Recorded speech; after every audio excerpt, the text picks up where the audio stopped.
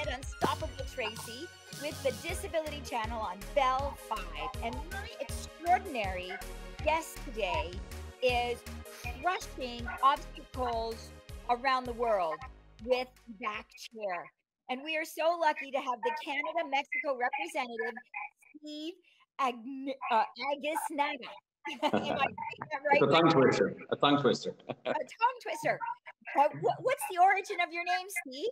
I'm Spanish, from Uruguay in South America originally. Oh, wow, in Uruguay.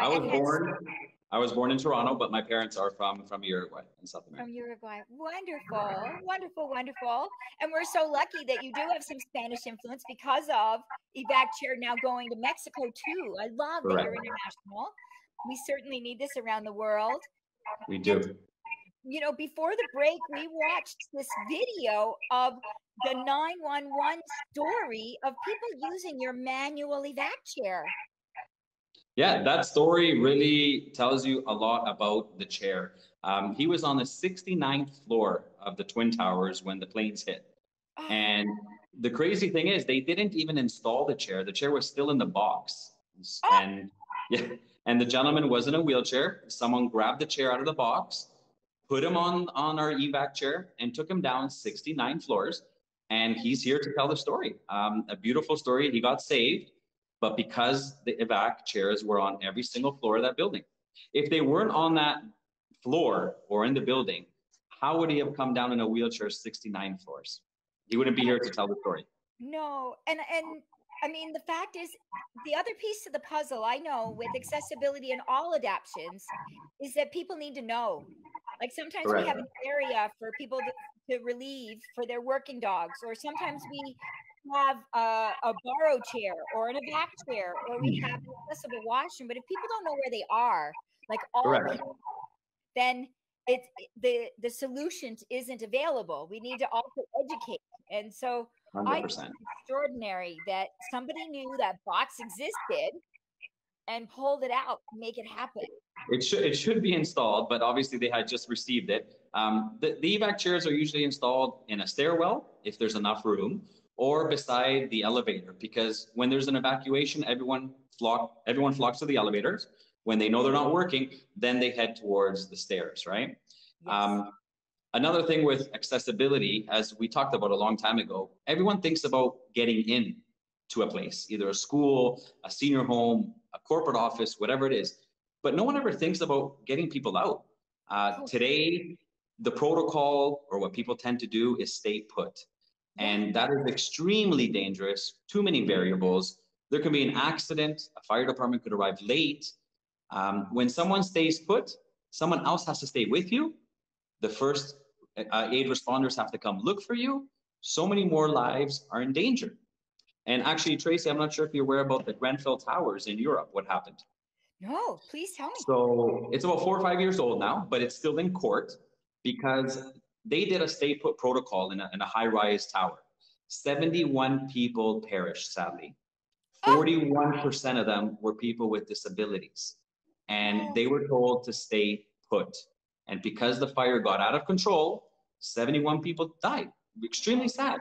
And we hope we never hear a story like that again. In Canada, you know, I hope no tragedy ever occurs like that. And stay put is not taken to heart like that. Like, everybody has to get out. No one should be left behind. And everybody has to be treated equally. Everyone should be treated equally. You know, I tell this story called Nobody Left Behind. And every time you say it, it hits my heart, because that's what my mom's always told me. And she meant me in a schoolyard. And none of us ever imagined that that would be in a life or death situation. Correct. And I think people think, well, that's the rare and that's the one-off and that it doesn't matter. But I know for myself, my entire life, every year of my life, I'm always in a fire drill somewhere, my condo, my school, my place of business, my event, my hotel. And every time, protocol during the fire drill is that it's a fire drill, just stand by the elevator. And they tell me that every year, multiple times a year. But so what is your awareness around the legalities of that? So I'm not telling you to go sue them, but it did happen in New York, in a school in New York. It's public, it's online as well. I can share that link after. There was a fire drill at a school, and there was a girl in a wheelchair, and they told her to wait on the second floor because one, they didn't have a way to get her down, and it was only a drill. The parents found out, they sued the school for discrimination, and they won a $23 million lawsuit. And then guess what happened? By the order of the DOJ, our company got an order for one evacuation chair.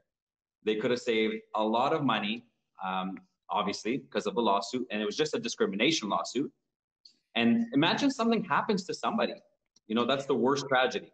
But just having a drill and leaving someone behind, you're being discriminatory against them, right? Everybody should have a fair chance. And honestly, they should be practicing how to get somebody out in a wheelchair. Yes. And that's why we do drills, right? Highlight 100%. The performance gap. 100%. Not like, okay, here's a drill, you wait here because we don't know how to solve this. Exactly. Right? Doesn't make sense. Of those 41 deaths. Yeah, it was incredible. Yeah. So they are taking away that stay put protocol in Europe because of that. You know, if you think about something, that our firemen today, they're heroes. They truly are. And their job is to go put out the fire. If you leave people behind, you're making their job harder, right? They shouldn't be going in a building looking for people. They're there to solve the emergency at hand. And how happy they would be arriving to a building and someone says, hey, everybody's out. Yeah.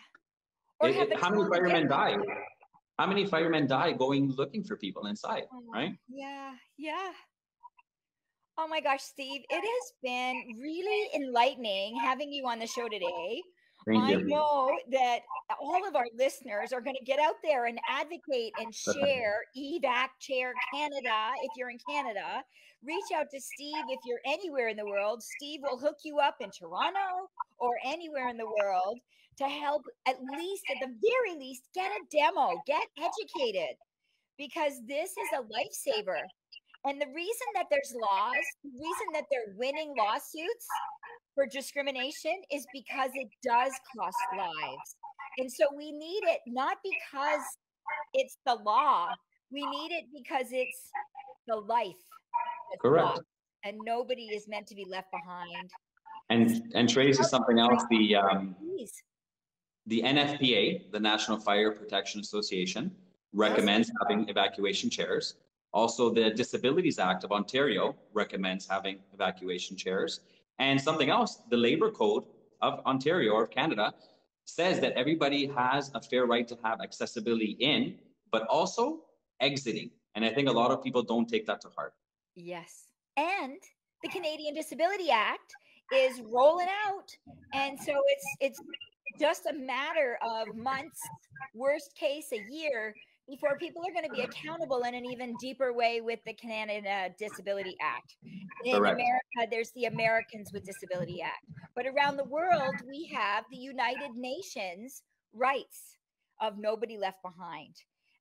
In other words, but basically, everyone has a right to not be left behind in the world. So, and human rights, there's all these legislations in the human rights world. So I love that you highlight, you know, we've got our AODA and we have our labor laws and we have our building codes, but we definitely have our hearts and our brains. And we all know someone who is elderly, someone who's had a broken leg, someone that's pregnant, someone with a disability.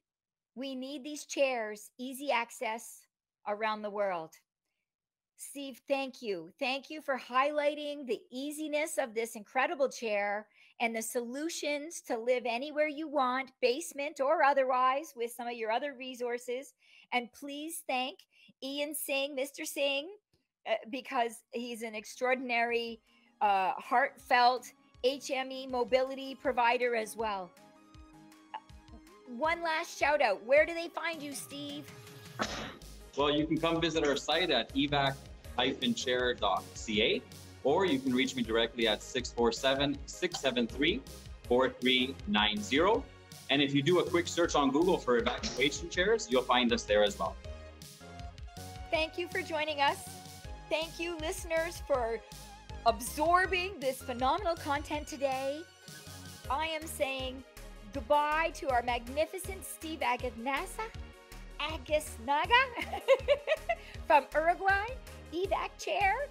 And I'm also saying goodbye from Tracy Schmidt, Unstoppable Tracy, on the Today Show Toronto, the Disability Channel, here on Bell Fibe. Thanks for watching. Thank you. Bye-bye.